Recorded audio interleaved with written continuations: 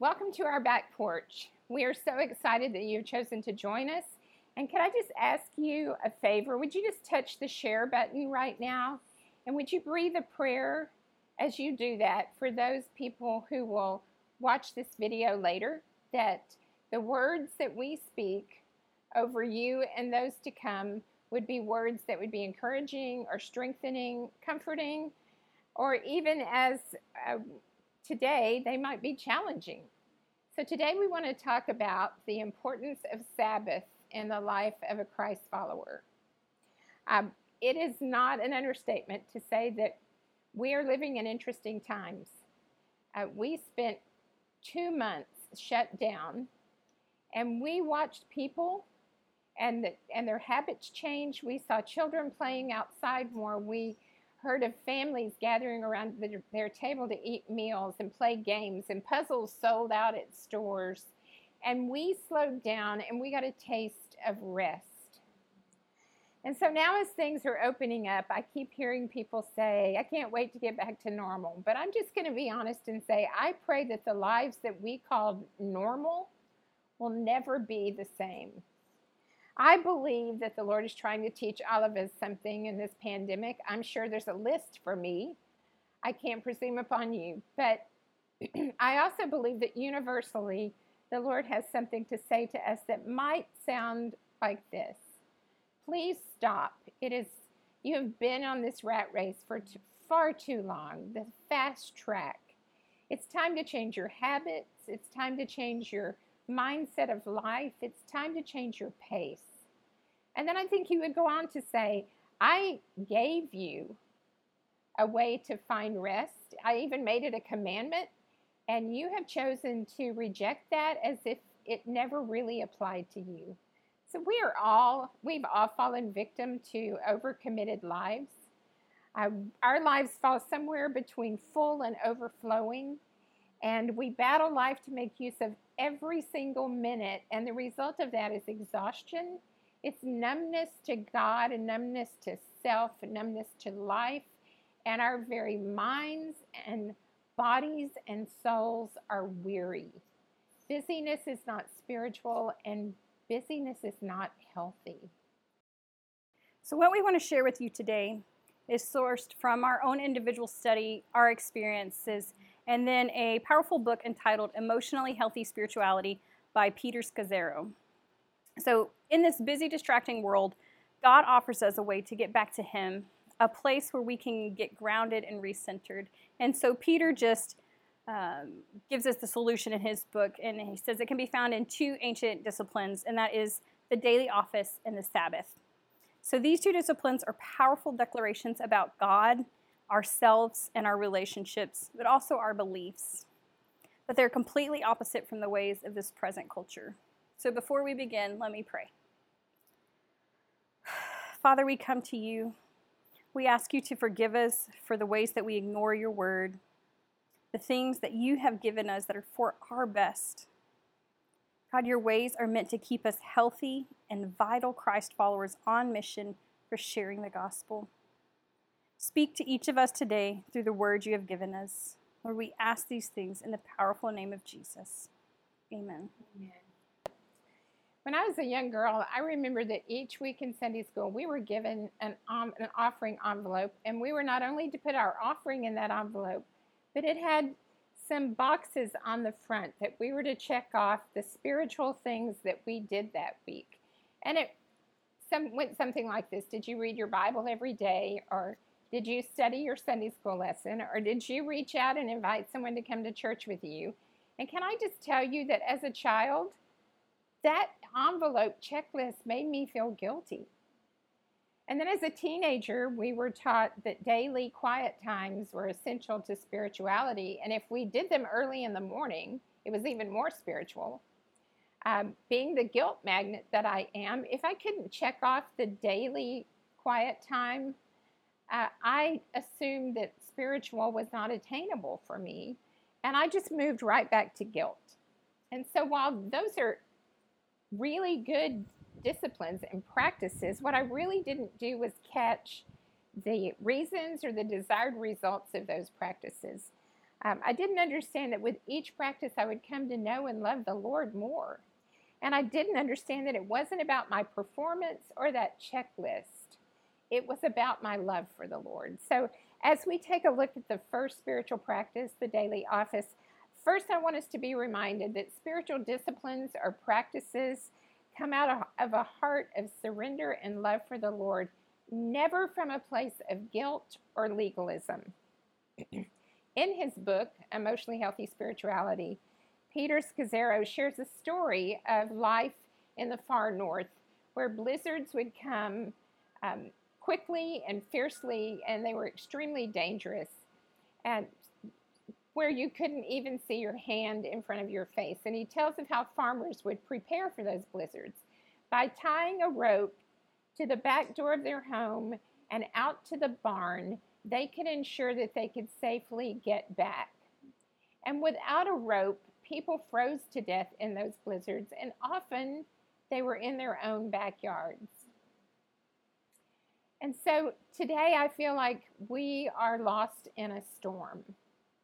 I feel like it's not just because of the craziness of 2020. I think we were already there, living crazy lives full of demands and expectations. And we need a rope that will bring us back to a God who understands exactly what we need. He knows what is best for us. And so the daily office is one of those ropes meant to draw us back to the reset button of our daily routines. When done as a want to rather than a have to or a checklist on the Sunday school envelope, this practice can bring a sense of order and peace to our days. So the root of the daily office is not really a turning to God to get something, but it is a coming to Him to be with Him. It reminded me of a time when I would go to the office with my dad, and I would see him work, and I would get to know him differently because I was watching him in his office, in his place. And the Latin word for office is work. And in the early church, their daily office was all about acknowledging the work of God. And so as I personally have explored the daily office, I see it as a time that I can step into the office, as I did with my daddy, where I can be a part of and see what God is doing. So when I step into the daily office, I can view the power and awesomeness of my Creator who calls me His daughter. And what flows from that time in the office is a connection with my Abba Father, where I can simply acknowledge who He is and what He's doing and allow Him to show me what He would like to do in my life. So a few elements of the daily office. One is stopping daily. This is a discipline, and I'm still working on that, but it's stepping away from work and pausing to spend time with the Lord. Another is centering, which just means being still and knowing God. It's a time to release tensions and distractions and really to come to understand what it means to fully rest in the Lord. This is so awesome, that thought. And then the next one is silence. Dallas Willard calls silence and solitude two of the most radical disciplines of the Christian life, and I suspect that's because we don't do it very often. But silence is the practice of being absent from people and things so that we can be attentive to God. And then there's Scripture. Reading Scripture, meditating on Scripture, allowing the Lord to speak to us through Scripture in these times of the daily office. I'm kind of living in Psalm 34 right now and loving that I get to see something new every day when I go there. So understand this. These are suggestions. There are no rules, no wrong ways, no right ways. Just simply giving yourself time to set apart to be with the Lord, to completely reconnect and recenter our hearts and minds in who He is. Would you pray with me? Father, may we come to understand the importance of connecting with You. During each day, Father, allow us to see You and know You and come away from that time refreshed and ready to return to our work, May we do this because of our love for you, because of our need for you, and because we desire to know you more. Amen. So the Ten Commandments give us our instructions that God has given to his people. And it's not God's intent to place a burden of rules on us. Like Cindy said, it's not about legalism. But God gave us these best practices for living because he loves us. And one of those best practices is the Sabbath. And so we find God's plan for Sabbath in Exodus chapter 20, verses 8 through 11. It says, "Remember to observe the Sabbath day by keeping it holy. You have 6 days each week for your ordinary work, but the seventh day is a Sabbath day of rest, dedicated to the Lord your God. On that day, no one in your household may do any work. This includes you, your sons and daughters, your male and female servants, your livestock, and any foreigners living among you. For in 6 days the Lord made the heavens, the earth, the sea, and everything in them. But on the seventh day he rested. That is why the Lord blessed the Sabbath day and set it apart as holy." So Sabbath in Hebrew literally means to stop or to cease working. It refers to doing nothing related to work for a 24-hour period each week. It's meant to be each week. And that is a hard concept for most of us, to stop working, whether it's checking your emails or finishing up one more project or actually going into the office. We struggle to stop working. We are conditioned for busyness and distractions, and honestly, the silence scares us. We don't want to be silent.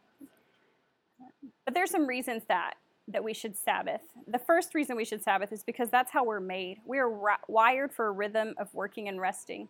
God created us in his own image, and one of the ways that we imitate God is by resting, by stopping from work. Let's look again at Exodus chapter 20, verse 11. It says, "For in 6 days the Lord made the heavens, the earth, the sea, and everything in them. But on the seventh day he rested. That is why the Lord blessed the Sabbath day and set it apart as holy." So God created us for rhythm of working and resting in him, which is so countercultural for us. The world sees rest as laziness and inefficient, and it continually propels us to go, go, go. But working without stopping is exhausting. It wears on our minds, it wears on our bodies, it wears on our spirits. We are called out of that kind of living. We are called to a richer, fuller existence, one where we're replenished by the rhythms of work and rest. In Mark 2:27, Jesus said, "The Sabbath was made for man, not man for the Sabbath." The Sabbath is not legalistic, it's a gift, a very wise gift, because God knows what is absolutely best for us. He knows what we need. And when we refuse to stop working in order to rest, we are refusing God's rhythm of life that he created for us.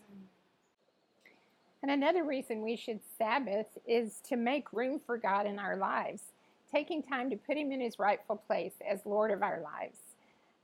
It is one day a week where God says, don't do any work, be still, enjoy me, disconnect from technology, take a nap, enjoy food, enjoy people, and prioritize relationships.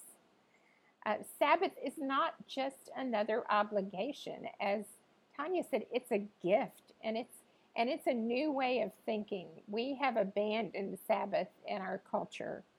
So as we slow down and make room for God, we will find him in unexpected ways. If you recall when Elijah was worn out and needing to hear from God, God came to him in an unexpected way. He came to him in a whisper.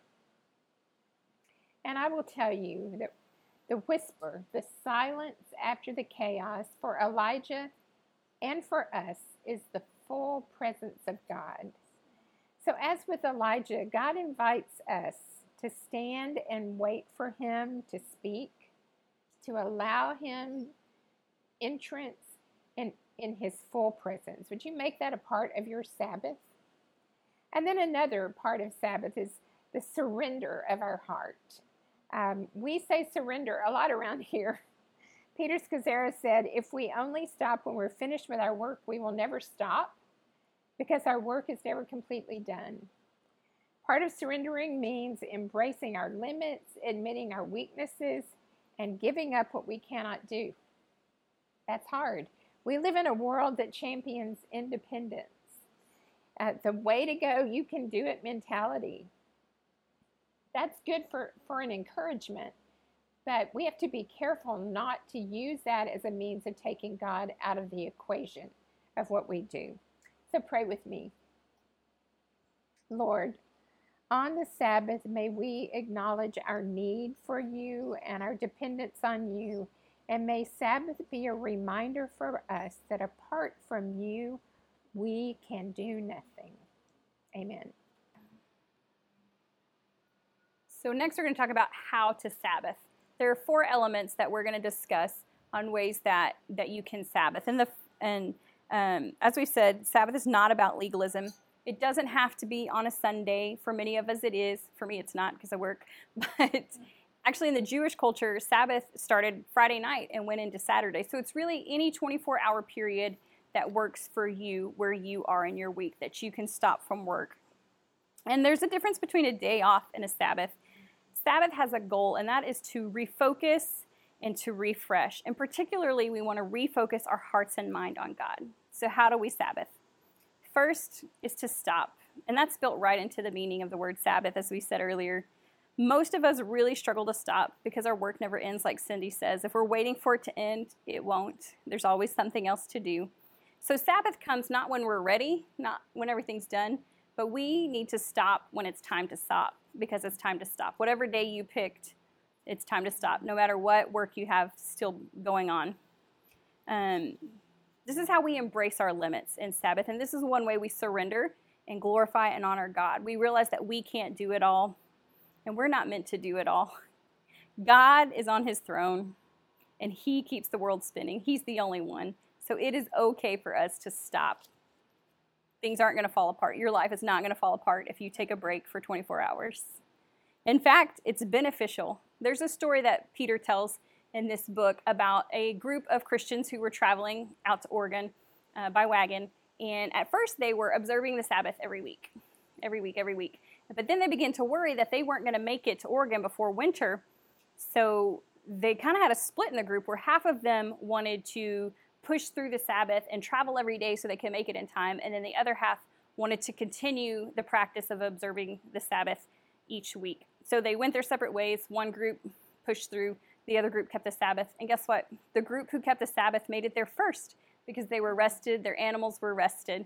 And so they were able to work harder on the 6 days that they were working.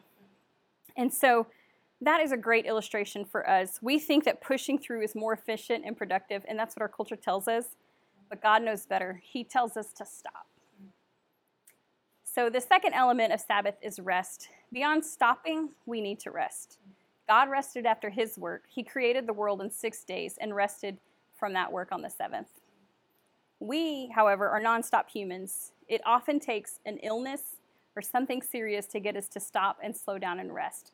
And in this culture, it's taken a pandemic for most of us to stop and rest. And as Cindy said, we're still waiting to get back to normal. We don't even like the rest that we've been giving.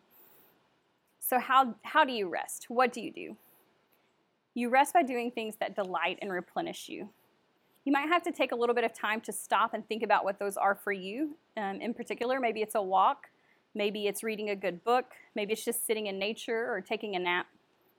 And then as you learn to rest, you might also realize that you need to break from other things besides work. Maybe you need to break from technology or worry or hurriedness, or in my case, decision making. On my Sabbath, I try not to make any decisions if I can help it. And then this kind of rest also means that you might have to find other time in the week to do the things that you would normally do on that day. Maybe that's your day to meal prep or to look at your calendar and plan things out for the week or run your errands or whatever. You might have to move things around and do a little bit of work so that you're not doing those things on your Sabbath and you can truly rest. Another part of Sabbath, as Tanya has referred, is delight. I like Isaiah 58:13 and 14 from the Message. And it says, if you are careful with the Sabbath and don't use my holy day for personal advantage, if you will treat the Sabbath as a day of joy, God's holy day as a celebration, if you will honor it by refusing business as usual, making money, or running here and there, then you'll be free to enjoy God. When we allow room in our lives for Sabbath, we make room in our lives for God to be our delight. Delight means joy, wonder, and play. And all three of those words should make you smile when I say them. They're awesome words, but they all take a bit of intention. So here are a few ways to make delight a part of your Sabbath. First, delight in what you've been given. We are a blessed people. Acknowledge to God that He has blessed you and thank Him for all that He's done for us. And Psalm 136 reminds us over and over that His love endures forever. That is so much a part of our delight. And then delight in creation. Psalm 19:1 says, "The heavens declare the glory of God, and the skies proclaim the work of His hands." And my son Robbie has a song on one of his albums that says, "Go outside and praise the God who mapped the stars out in the sky." He is our King. And then take delight in people. Allow room in your day and in your heart for the Holy Spirit to direct you to people or conversations that might be encouraging or uplifting. And right now, there are a lot of lonely people who need some kind of touch to help them know they're still loved. And then the last is to enjoy healthy play. Adults don't think about play, nor do we actually connect play with God. But He wants us to make a place in our lives for enjoyment. It's refreshing to our souls. So it might be sports or games with friends, or dancing with your kids, or visiting a park or museums, or just finding a way to laugh. Make pure fun and joy part of your Sabbath. And the fourth element of Sabbath is to contemplate. Spend some time in your Sabbath about being intentional in contemplation. Again, Sabbath is not only a break in work, but it's also holy to the Lord. So your Sabbath should include worship, prayer, and scripture. Also, it's a time to slow down and just to look at your life, see where God is working. Maybe journal is a good way. See the beauty of creation, as Cindy said. Practice thankfulness. Explore your deepest longings. Most of us don't have time or take time to really explore our dreams and our longings. And then contemplate the temporary nature of this life. Let your mind wander to eternity and how this world is just a preparation for that day. It might take some work. You might have to make a plan of how you're going to fit worship and prayer and the word and silence and solitude into your Sabbath day. You might also have to think about what things you need to finish before your day begins so that you can truly enjoy that day of rest. But whatever it looks like, you have the gift of a day to do whatever you want. So please use it. Let's pray. Father, we come and we thank you for this gift of Sabbath. In your divine wisdom, you know exactly what we need. It's not a rule that you hold over us, but it's a way for us to just find delight in you. Help us to understand our need for you and our need for rest. Teach us how to stop, rest, delight, and contemplate.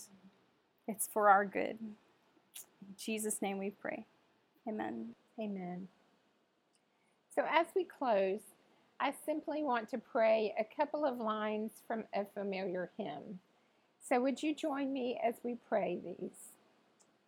Father, take our lives and let them be consecrated, Lord, to Thee.